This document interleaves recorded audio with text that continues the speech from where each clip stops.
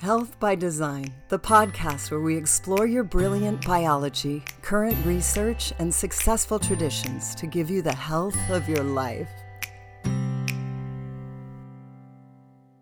As a parent, there's nothing more scary than to see your children be sick or have a fever and not know what to do. This is the intro to Dr. Mendelssohn's chapter on fever.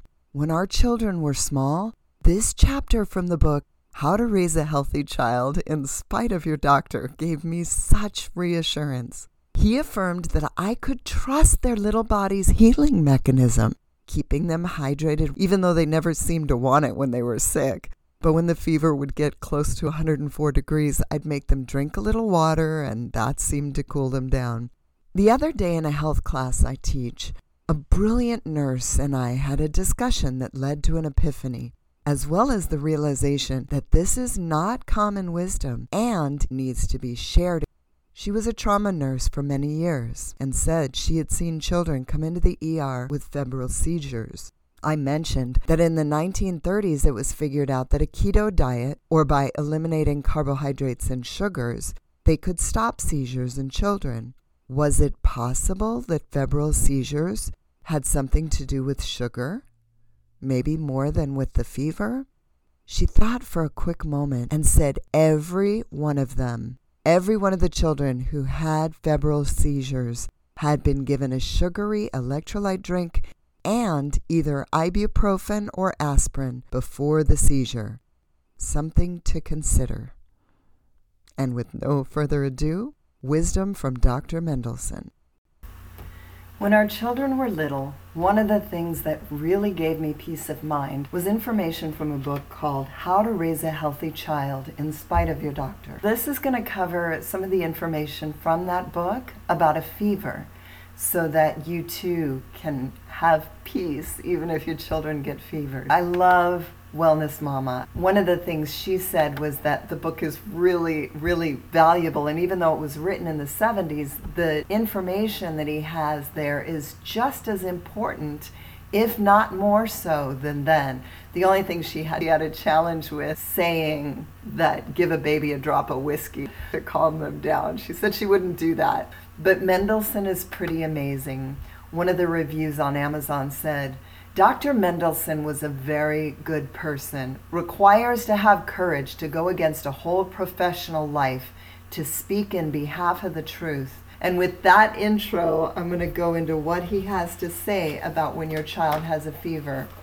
So first, Dr. Mendelssohn gives a list of truths about fever that are different than what we've ever maybe heard before. The first one he mentions is that the very fact that fever is their first concern implies that there is something implicitly dangerous about fever itself. And then the inevitable conclusion is that it is necessary and desirable to treat your child with drugs to bring the fever down.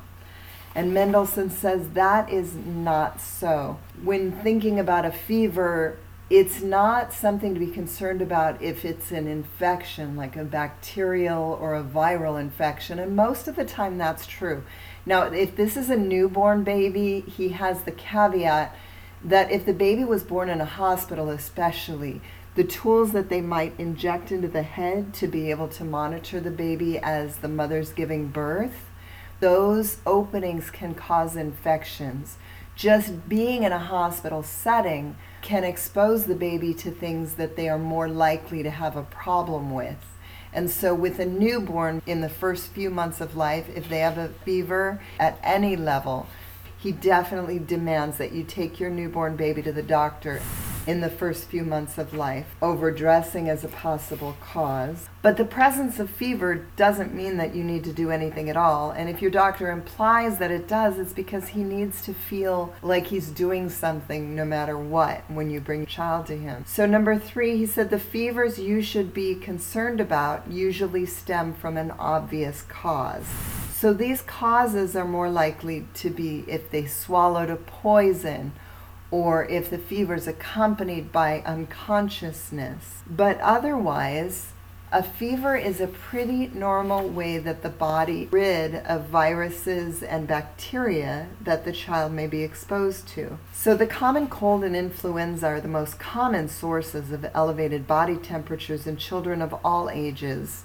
And the fevers can range from 101 to 105 and it not be a big concern if you're pretty sure that that's why they have the fever.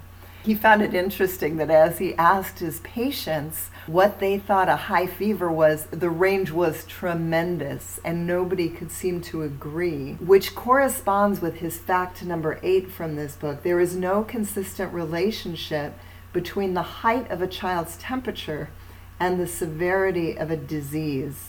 Knowing your child's level precisely of fever that it has will tell you nothing about how sick the child is, or if the fever is produced by a bacterial or viral infection. There's no benefit to measuring the climb of the fever. It just magnifies your fears and could upset the child. So unless your child's fever is accompanied by additional symptoms such as vomiting or respiratory difficulties, it need not be of concern, even if it reaches 105 degrees. And his point number 9 says, untreated fevers caused by a viral and bacterial infection do not rise inexorably and will not exceed 105 degrees. And our kids didn't get sick a lot when they were little, but none of them ever got a fever over 104, and that didn't last. I think I had one that was pretty concerning because it lasted about 36 hours. Usually it would last a very short time, but both our children are healthy adults now, and that wasn't a big challenge. One of the things that he says that is important to do is make sure that they stay hydrated, because as they're often perspiring more or having rapid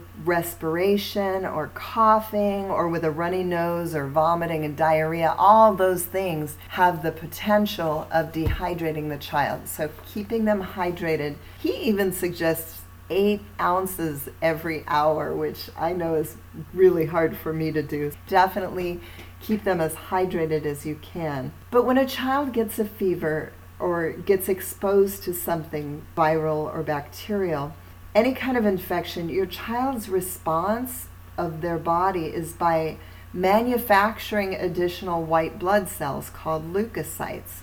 These leukocytes destroy bacteria and viruses, and they also remove damaged tissue and irritating materials from the body. The activity of the white cells is also increased, and they move more rapidly to the site of infection. And the fever is brought on by the process of pyrogens.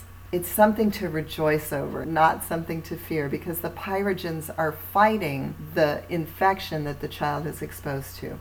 But that's not all that's happening. Germs need iron to thrive. And when the body starts sending out these pyrogens, it's also a signal, hide iron in the liver so that that's not used by the bacteria to multiply. And just as a side note, he doesn't mention it here, but one of the other things that allows bacteria to multiply is sugars. So definitely cut out the carbohydrates and the sugars when a child has a fever or an illness of any kind. One of the biggest concerns of a parent is what you've heard about saying that a high fever would cause brain damage. And he addresses that in this book as well. He says fevers produced by viral or bacterial infection will not cause brain damage or permanent physical harm. Your child's cold, influenza, or any other infection won't produce a fever that exceeds 106 degrees. Below that level, the fever produces no lasting harms. High fevers do not cause convulsions. They result when the temperature rises at an extremely rapid rate. One study of 1,706 children who had suffered febrile convulsions failed to disclose a single death or motor defect. The one thing to be really concerned about is using aspirin fever. That's been shown to be associated with Reye's syndrome when given to children with influenza or chickenpox. And so that's a reason why many doctors have switched to prescribing acetaminophen or Tylenol But the reality is that the fever is doing your child's body a benefit by burning off the infection. You don't want to stop that benefit to your child. I hope this helps. Yesterday I got a text from a friend and I sent her this audio and I said, hopefully it's helpful. Let me know if it's all stuff you knew or if it was helpful reassurance. She said, definitely helpful reassurance. So may this reassure you.